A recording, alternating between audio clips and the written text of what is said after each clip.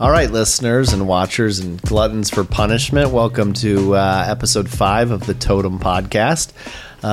It is still Lent, so we're still bourbon-free, but I think if my calculations are correct, this will be the last one before we get back to the bourbon theme. Thank goodness. It'll be the last one, even if your calculations aren't correct. Yeah. And to the listeners, don't let them fool you. They literally counted out the hours earlier today. I think it's 16 days and a few hours, but in any event. It's actually, now we're into the 15 and 21 hours.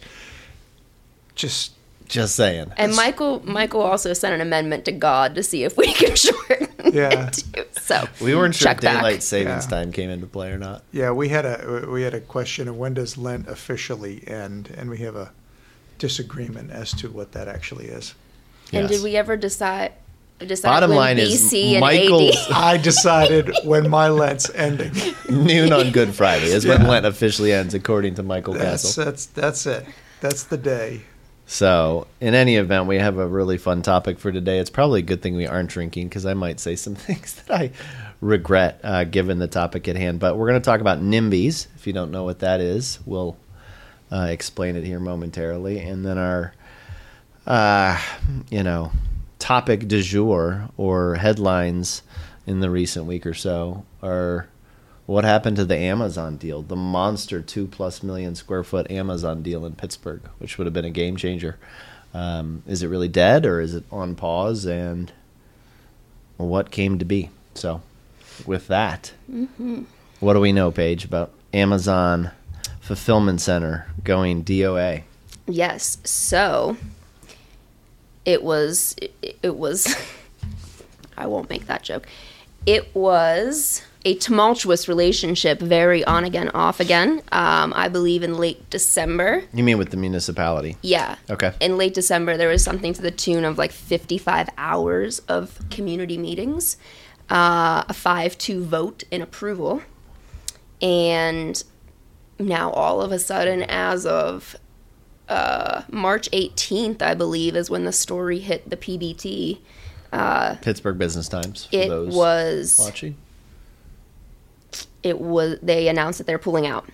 And out of left field, like nobody even knew. The developer didn't even know. And when I say the developer, the person who owned the property, right? Because the developer is working on behalf of Amazon and was buying it from a local investment group that had the property under contract. And this is the former Westinghouse facility that has sat vacant for a very long time in Churchill. Yeah, so, obviously it was going to be a last mile fulfillment center, so lots of heavy traffic.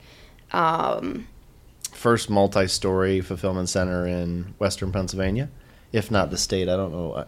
I'm not 100% positive on that, but definitely in western PA. Yeah, so it definitely faced a lot of community opposition. Churchill is a fairly sleepy little suburb, and there was a lot of concern about the impacts of what that fulfillment center would turn that neighborhood into. So I think, we kind of wanted to use that story. I mean, maybe they want to speculate on why it happened, if it's coming back, if it's really dead, yada, yada. But I also think it's kind of fascinating discussing the different viewpoints and the pros and cons of things like this. You mean especially, the development? Yeah, like something like Amazon. I mean, because if you think back to when Pittsburgh was one of the final contenders for like HQ2, and this city was, every city that was still in contention was tripping over itself to give tax incentives and inducements to make Amazon come to their city. And now we have Amazon looking to invest here with fulfillment centers, and it's getting fought left and right, and it's never easy. Yeah, and I think our topic of the day and the real estate topic are intertwined this time that I think it will run through the whole podcast versus a little bit topic of the day and then a little bit real estate. Mm-hmm. Because if you just mentioned HQ2, so that gets awarded to New York. And before they get approvals to actually build it, Amazon says, time out. This is going to be a nightmare. We're actually not going to come to New York. We're going to go down to Virginia. And I think it really is because of NIMBYs. So what's NIMBYs? I think originally they decided that they were going to go to two separate locations. They were going to go to Washington and they were going to go to New York. And the reluctance of going to New York was a congressperson who shall not be named just started raising a huge uproar. And that, I think, is what started everything else, where they just didn't need the bad press, especially coming from New York.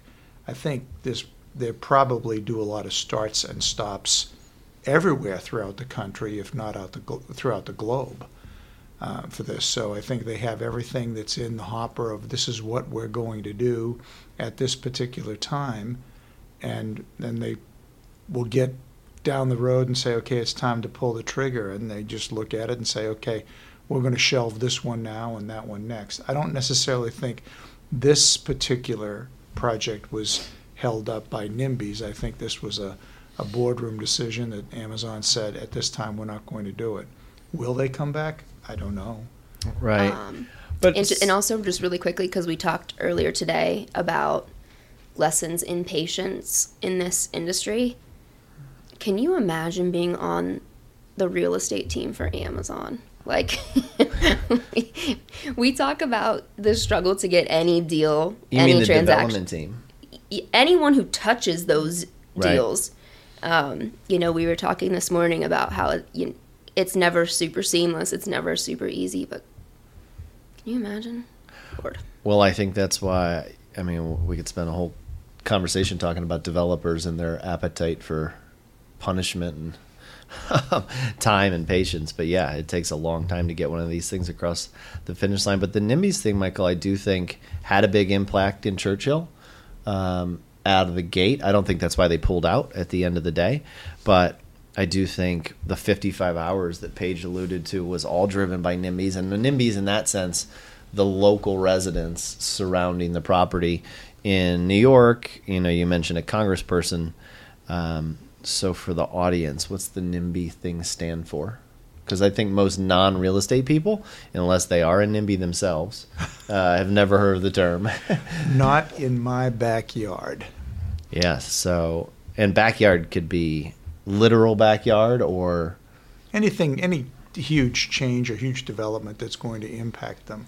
And those guys come out of the woodwork for just about every major development, but the Amazons, and previously, before we ever got to them, were the Walmarts, and these stores are going to come in, and this is going to destroy the neighborhood, and it's going to ruin everything. And I'm sure it's come up for any project that has changed anything in any neighborhood. Yeah, even down to a neighborhood level. Even if you want to put a shed in your backyard. A lot of the things in my very well planned in advanced research that I did for today, a lot of the stories that I came up with, NIMBYism or NIMBYs was referred, it was all in the frame of residential development.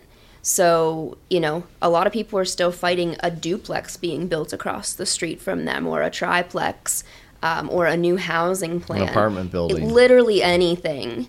Any change whatsoever that's going to occur in their neighborhood, there's people that are going to come out against it. Or for it, but in this particular case, we're talking about the people who come out against it. Yeah. And so I did pull up the petition that there was a group called Churchill Future that fought pretty aggressively this Amazon development. Let's pause there for a second. When we say fought, when you're a developer, you either have zoning that gives you the ability to build something as currently zoned, and that's called use by right. Use by right. Right. So property's all zoned, and it might be zoned residential or commercial or industrial, and whatever the current zoning is, the local municipal leaders have already said, this is what you're allowed to build here. And if you do it exactly as this book lays it out, that's a use by right. And candidly, the NIMBYs in that case don't have much opportunity to create noise, although they still do. They still do. They still do. Because their personality is they're going to push even if they can't. But when a developer, in this case in Churchill, wants to do something that is not use by right, then it creates a whole litany of opportunity for the NIMBYs to create a committee, as you just described.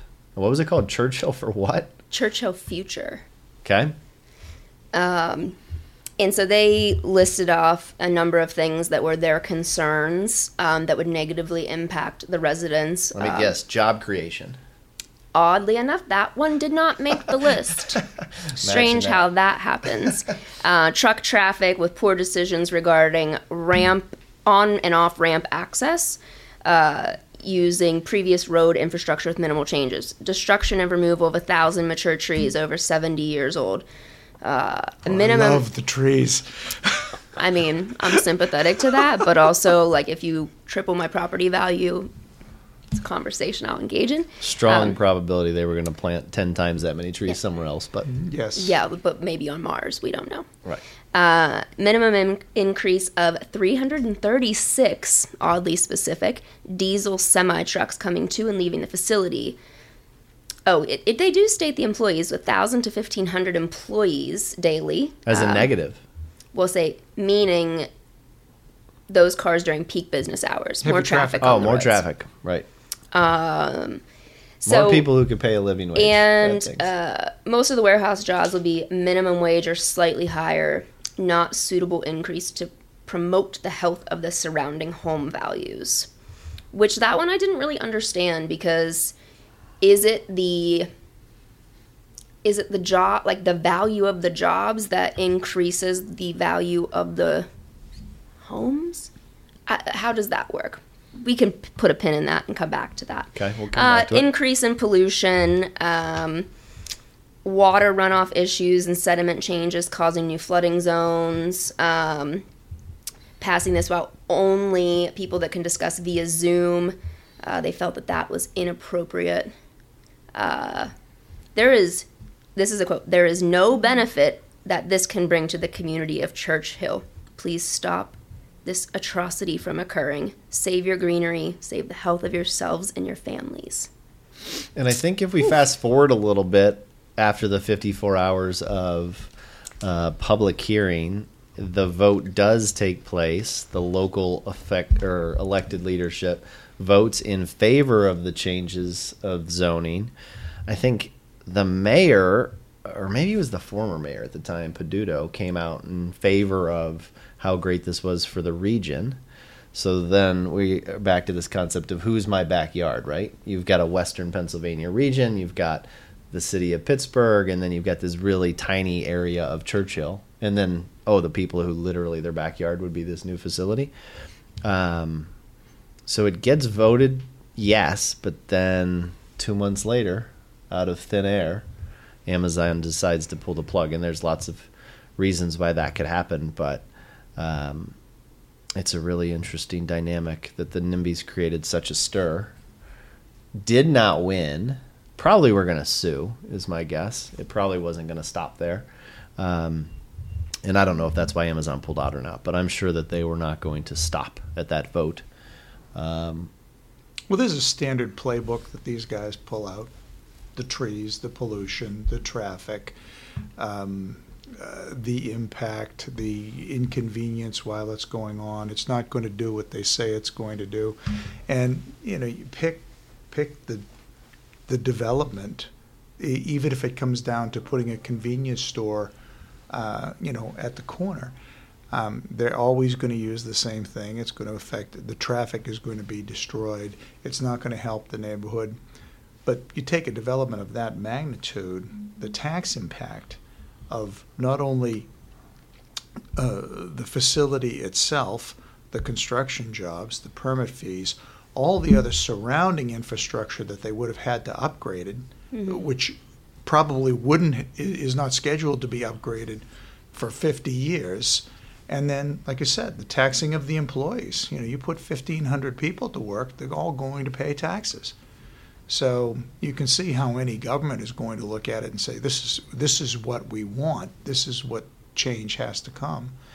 But so, it brings up an interesting topic about who should get to decide, right? Because the theory of not in my backyard. I think you've got a couple other acronyms that I'd never heard before today, so I can't wait to hear these. But not in my backyard. So I don't know. Was the Churchill Future people 100 folks? 200 people? 1,000 people? Do we have I any think idea? there were 1,800 signatures on that petition that I was reading from. Okay. So essentially a fraction of the population of Churchill. 1,800 signatures, but probably 20 people that organized everything. So there are communities out there, Churchill clearly wasn't one of them, based on the facts that I've heard, that are called referendum communities. And this type of thing, instead of going to a vote of the 7 elected leaders, actually goes to a vote of the people, which I don't want to go way too far down the rabbit hole of political here, but it is a curious thing. Is it better to have 7 or 3 or 5, whatever the commission looks like, vote on a change in zoning based on the negotiating or lobbying of a portion of the population? Or is it better to have the whole constituency? Are you the developer or are you in the community here? Listen, I think that's the whole point, right? I think most developers, by and large, would say when they hear referendum voting, they get very discouraged. Yeah. Because typically referendum voting means you have to get a large percentage of yeses versus a small percentage of no, or overtop a small percentage of no's. And it's hard to get people in general to vote yes for something. It's way easier. Or to vote at all for something. It's very hard to get them to vote. Typical voter turnouts like that are 20%, and they happen to be the 20%. And it's the most passionate 20%. Of the most passionate 20%, the people that are all going to say no. Fury in their hearts. Because the other people couldn't care less. But yet that happens to be anywhere between 80 and 90% of the constituency. Right. So, well, and who thinks about this stuff when they move somewhere? Like, I guarantee you, nobody who bought a house that was surrounding that Westinghouse campus thought to themselves, I'm going to buy this house so I have a vote on what happens to the future of the Westinghouse campus. Like, it just doesn't happen that way. And these are the same people that are complaining that the Westinghouse campus is now defunct and blighted, and it's blighted, right. And so there's no pleasing any of them. So to hit, and just really quickly, I wanted to give a couple more stats of what this development would have entailed. It was estimated to be this was in 2021 meetings that outlined the potential economic impact.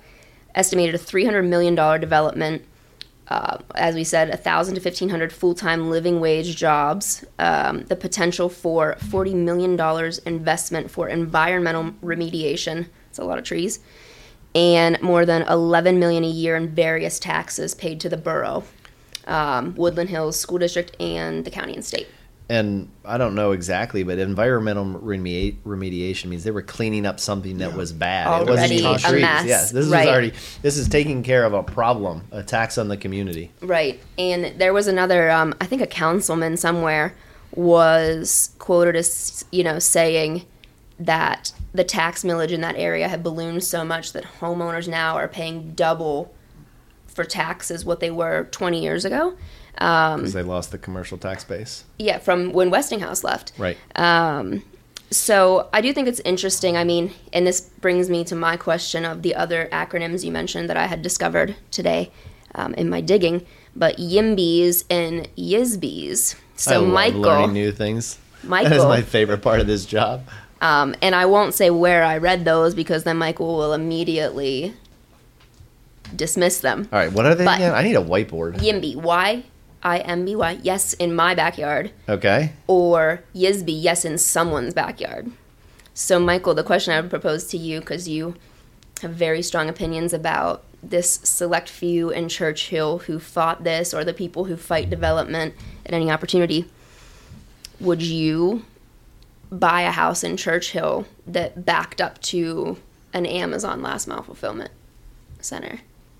Would I buy, you mean to live in myself? Yes.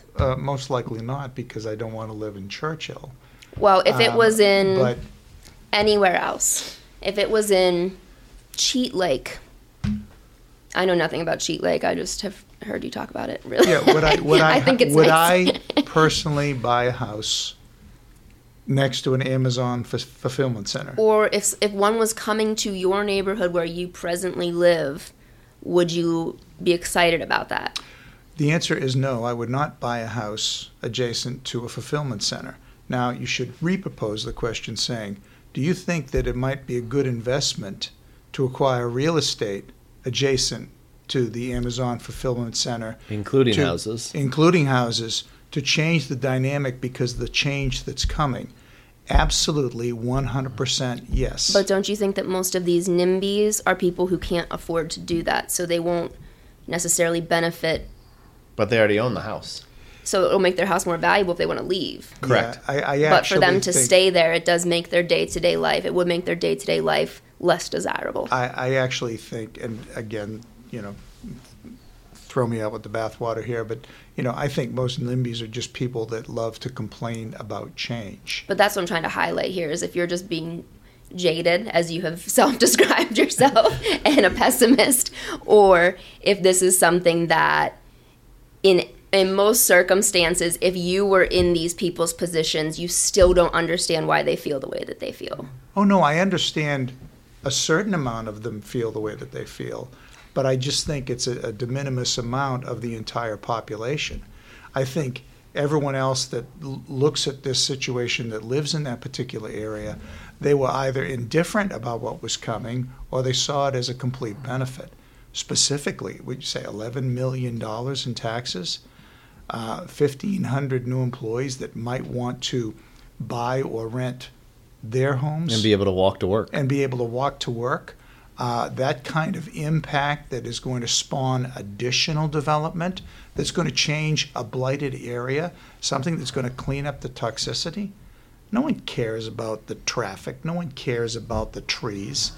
It was only a select few. And this is, okay, I am jaded. I'm just trying to figure out if you're a YISBY. No, I'm a we can't Paduno stop was a growth. YISBY in this one. Yeah. He's a Would I want a Be in everything. would I want a toxic waste dump built next to my house? No, nobody wants that. That's but something that if that particular area is going to change the dynamic of the community, because what else is going to change Churchill if Churchill wants to be changed? Right. I'm just trying to understand. I mean, the people who live in that area have children of school age, don't want to relocate their children. They're still commuting to and from work every day. Like, if I was in that situation, if they wanted to build something in Carnegie that would potentially double or whatever, substantially increase the value of my house, hell yeah, do it. I'll sell my house, move somewhere else, because I have that flexibility. But if you have a family and you're, deeply ingrained, you lived in your grandparents' house or whatever, and that's meaningful and important to you, in attempting to be objective here, I can understand wanting to fight that. If it and this is a legitimate question, does it ever decrease your taxes, or does it just prevent further increases from your taxes? Asking for someone who hates paying taxes. Well, I think if you gave a bureaucracy $11 million, they're going to find a way to spend it. So I don't think you're going to see things that go down. But they're going to spend it on things, hopefully, that you'll get the benefit of. Maybe that's an idea in the future. Say, hey, you let this happen, we'll lower your taxes. I think that it probably across the country or the globe has happened. I'm sure that development has given an authority the ability to reduce taxes across a footprint. But I think, to Michael's point, the lion's share of the time, it's just, hey, your taxes aren't going to go up for a period of time. And the initial development is just the tip of the iceberg. Development of this magnitude spawns additional development. You're putting 1,500 people there, okay, on whatever hourly basis or whatever it is. They're going to need a place to eat. They're going to need a place to get gas. They're going to need a place to get their hair cut. They're going to need a place. All these things are going to come because you have that critical mass of people. Right. On top of the most recent news where Pittsburgh is one of the fastest declining populations in the country. So again, whose backyard matters? My backyard matters, even though I live 40 minutes from Churchill, and I'm supporting a business in downtown Pittsburgh. I don't want to see Pittsburgh continue to see population decline, and I would argue that losing a 2.5 million square foot facility that was going to create 1,500 jobs and all the ripple effect of that investment is devastating to a town that's already fighting population decline, right? So that's what's so fascinating about the NIMBY. I think they get so insularly focused on one specific thing. I don't want a gas station in my backyard. I don't want truck traffic. They have no ability to think bigger picture than outside of their backyard. But I will tell you that when that gas station comes into that neighborhood or convenience store, the NIMBY's the first guy there getting gas, shopping, because they have the better mousetrap. Newer businesses have the ability to deliver their products less expensively than the existing businesses that are there. You see it with, this is the Walmart conundrum. Nobody wants Walmarts because it's going to destroy downtowns. Well, downtowns were probably destroyed way before the Walmart ever got there. You mean in small town America? The small town America. Yeah. Where the same kind of thing. I don't want a gas station there, but as soon as that new gas station opens up, there's lines a mile long availing themselves to the service because it's just a better product. So everyone fights. Or less expensive. They want to be noble, save the trees, but then Walmart opens up bread's 30 cents less expensive than They're buying bread Giant at Walmart. Eagle or the Shop and Save. And I saw it in my own family. Yeah, yep. and that's just it's just the nature of the beast. And those people it'll be the next thing that they'll decide. Oh, we don't want this now, or we don't want this. I don't know what it is that they don't want, but I think that also they don't want stagnation either. It's just they're kind of against everything. And I do believe that the NIMBYs, they happen to be the loudest, but they are not the most populous. So, and this made me think of something interesting because of all this development and how it does to help to build up a blighted area. Though I don't know if I would describe Churchill as blighted. Yeah, I was going to actually make a caveat that some, Churchill's probably not blighted. I wouldn't say blighted, but it's something that the further development, the spawning of the additional development, will provide new services that aren't there today. In the vacancy of that much property in that densely populated of an area, even if not defined as blight, is a detriment to the community. That, I think, is you couldn't argue that. And the introduction to that critical mass creates all sorts of opportunity. What was the question? If you think, so I'm thinking about like opportunity zones and how now there are tax credits for companies that want to do business in opportunity zones, and that has been a huge driver of economic progress in those areas. And you rarely see people out with their signs and creating change.org petitions for things that are going to happen in those opportunity zones. So what's the difference? Like, is it semantics? Are people like, should they call Churchill an opportunity zone? And then Amazon's like, shit, yeah, we got Amazon in the opportunity zone. I think we just walked into episode number 6. Hey. Opportunity zones. Look Here at she that. is. There All she the ideas. Just going right into it. That is a great question. That is so complicated. Yeah, I don't know. I don't know what economic development incentives Amazon was given to pick this particular location, but their arm twisters are as good as anybody on the planet. I guarantee you they got tax breaks or abatements or assistance or low or no interest loans or tax deferments. Those guys. Yeah, and I don't doubt that either. But the question is about opportunity zones. Like, I wonder the percentage of occurrence of NIMBYism in opportunity zones, and what is the difference?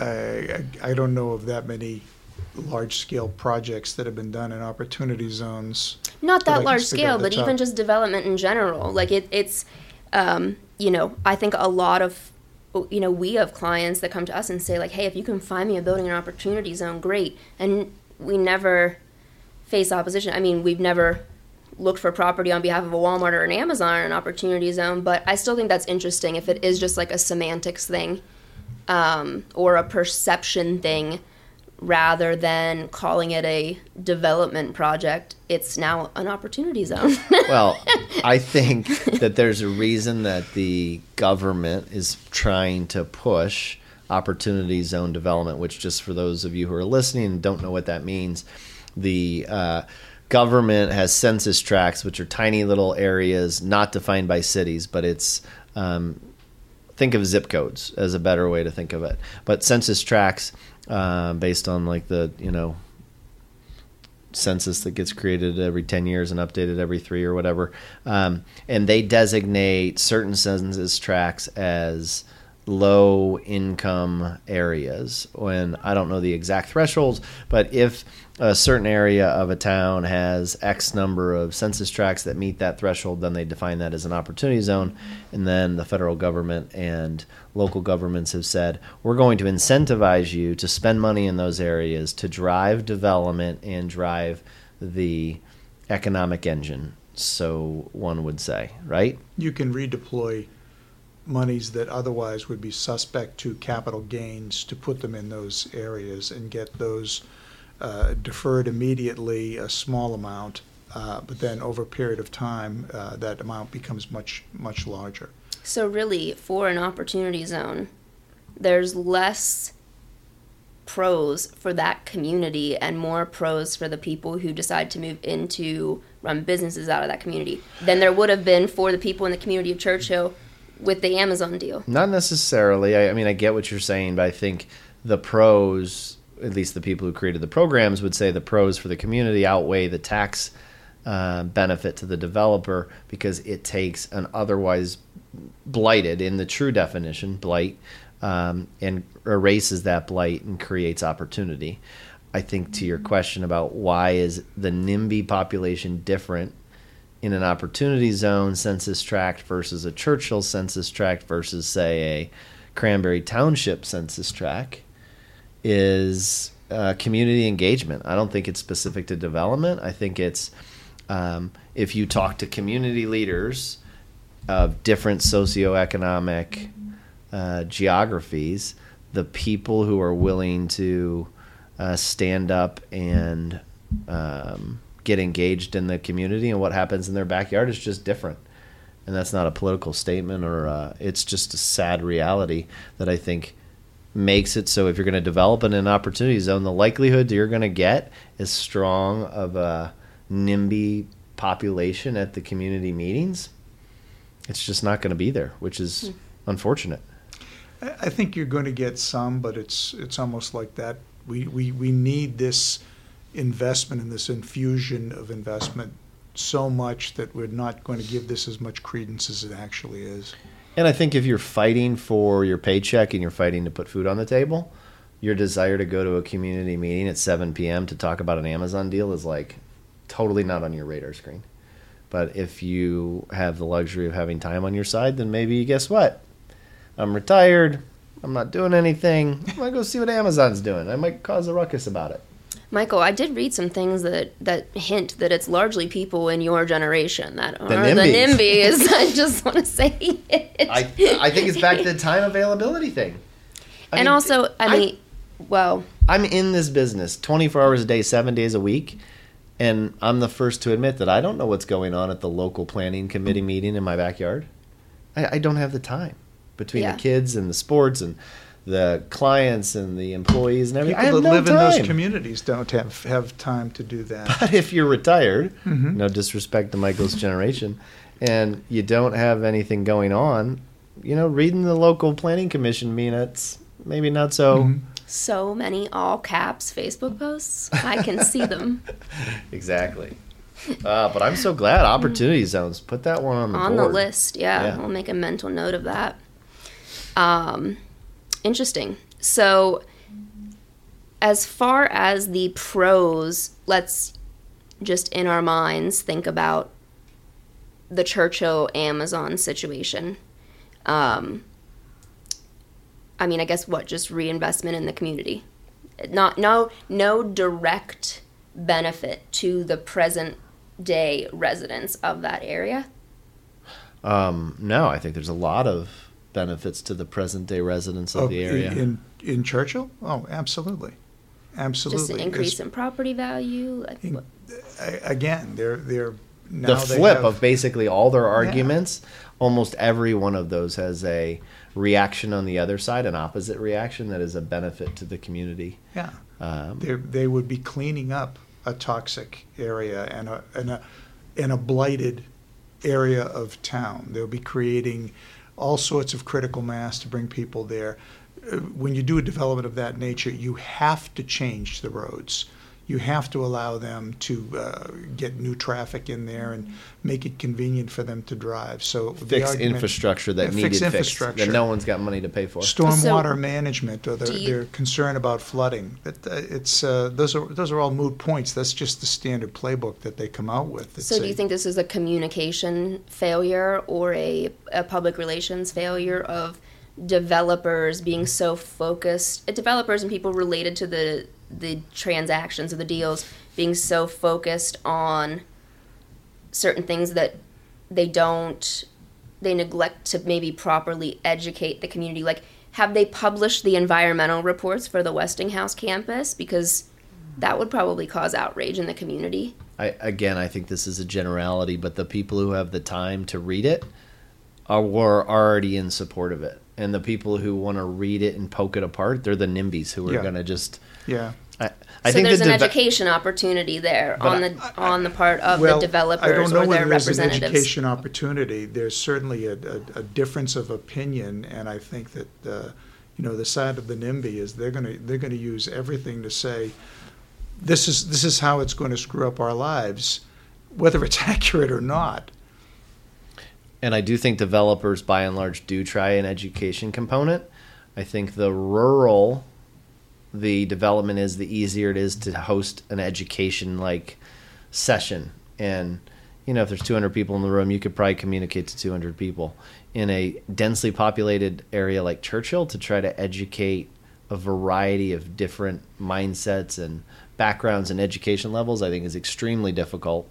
And then bring that into like the city, like in the actual core of Pittsburgh, try to educate people about development. I think the denser the population, the substantially more difficult it is to be educating them on the benefits of the development. And in a present day where, like you said, once someone has their mind made up, you can't tell them anything differently. Yeah, forget it. What are facts? FNB Tower was protested by the residents of the Hill District. They sued the Penguins. So you can't get it. But I think that's a different. Because it was NIMBYs for sure. Who they're fighting displacement, because if the value of those homes go up, and again, I am very naive to this. I ask questions about this all the time because there are so many different facets that I do find it fascinating. But it's to prevent displacement from the people who have lived their whole lives generationally in the Hill District, which was a very historically significant part of Pittsburgh. Pittsburgh's history, for sure. Yeah. So you bring in the FMB, and then you have these execs that come, and they want to live in walking distance from the FMB tower. So then, where do you keep the affordable housing in there for the people that have lived there their whole lives and whose parents live there and grandparents live there, that feel that neighborhood is tied to their identity? And I think that's what is very difficult about the NIMBY discussion, is that it is who should become judge and jury in each little micro development and micro community. Like in Churchill, who should it have been? In Hill District, who should it have been? It's a very difficult thing. I don't think we are here proposing that NIMBYs are bad or that they're always wrong or they're always right, but I think it's a super interesting dynamic that plays out in the real estate development game at every turn. That is why I wanted to bring up the YIMBY, because when I do try to think about it, again, I'm not tied to... I do like Carnegie, but I'm not tied there. And if someone told me they were going to give me $250,000, $300,000 for my house that was not purchased for that amount, right, I would do it in a heartbeat. But I would also I would have the means to go somewhere else. I don't have kids to move. I don't have a cultural identity that's tied into Carnegie. So putting myself in that position and trying to think what if that were me, and what if I had to move my kids out of a school district, and what if I lived in a house that had been passed down in my family for 3 generations? Like, I do think that might give me the passion to attend a 7 a.m. board meeting. And become a NIMBY. Right. So I think that's why the Yes in Somebody's Backyard, I think that's an interesting acronym, because I think a lot of the people who talk disparagingly about the NIMBYs are YISBYs. They're like, no, let's do this. I literally had no idea what a YISBY was before Well, it's today. the same thing. It's just it's yes in somebody's backyard, just not mine. That's the implication. I mean, right. It's I think the NIMBYs are the loudest people. The YISBYs are probably the most uninformed, because they only look at the pros and just say, sure, that could happen there. That's going to be great for the community.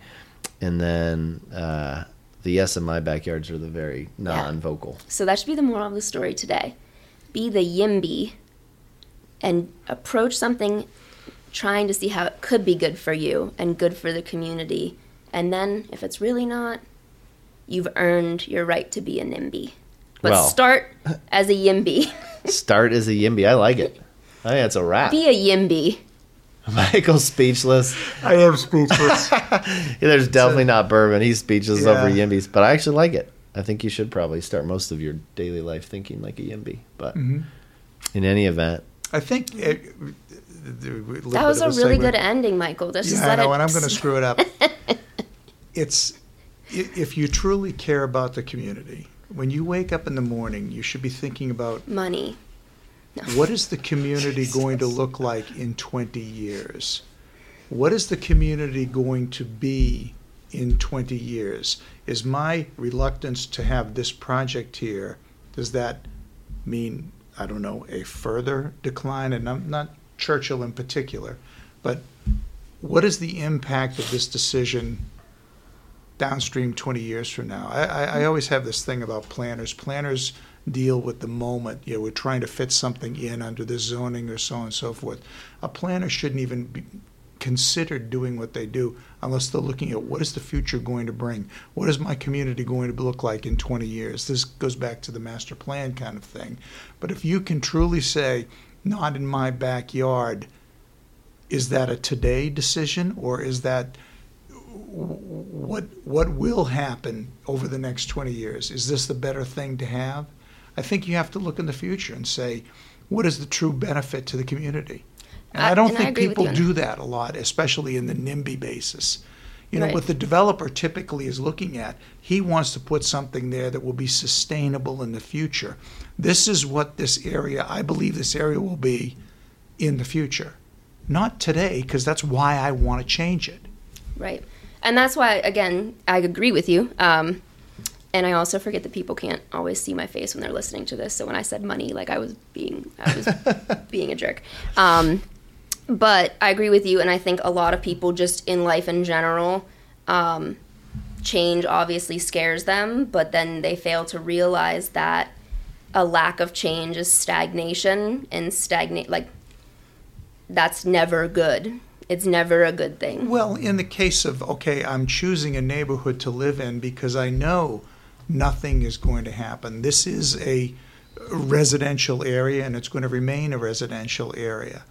But if you're living in areas that are, let's just say, dynamic, and change is going to occur. Yeah, but how would you ever know that? Well, the people if you live in a city, you're living in a dynamic area. Yeah, but Churchill was, but Westinghouse had been there for a long time. So the people who built those houses, they knew they were building a house by Westinghouse. So yeah.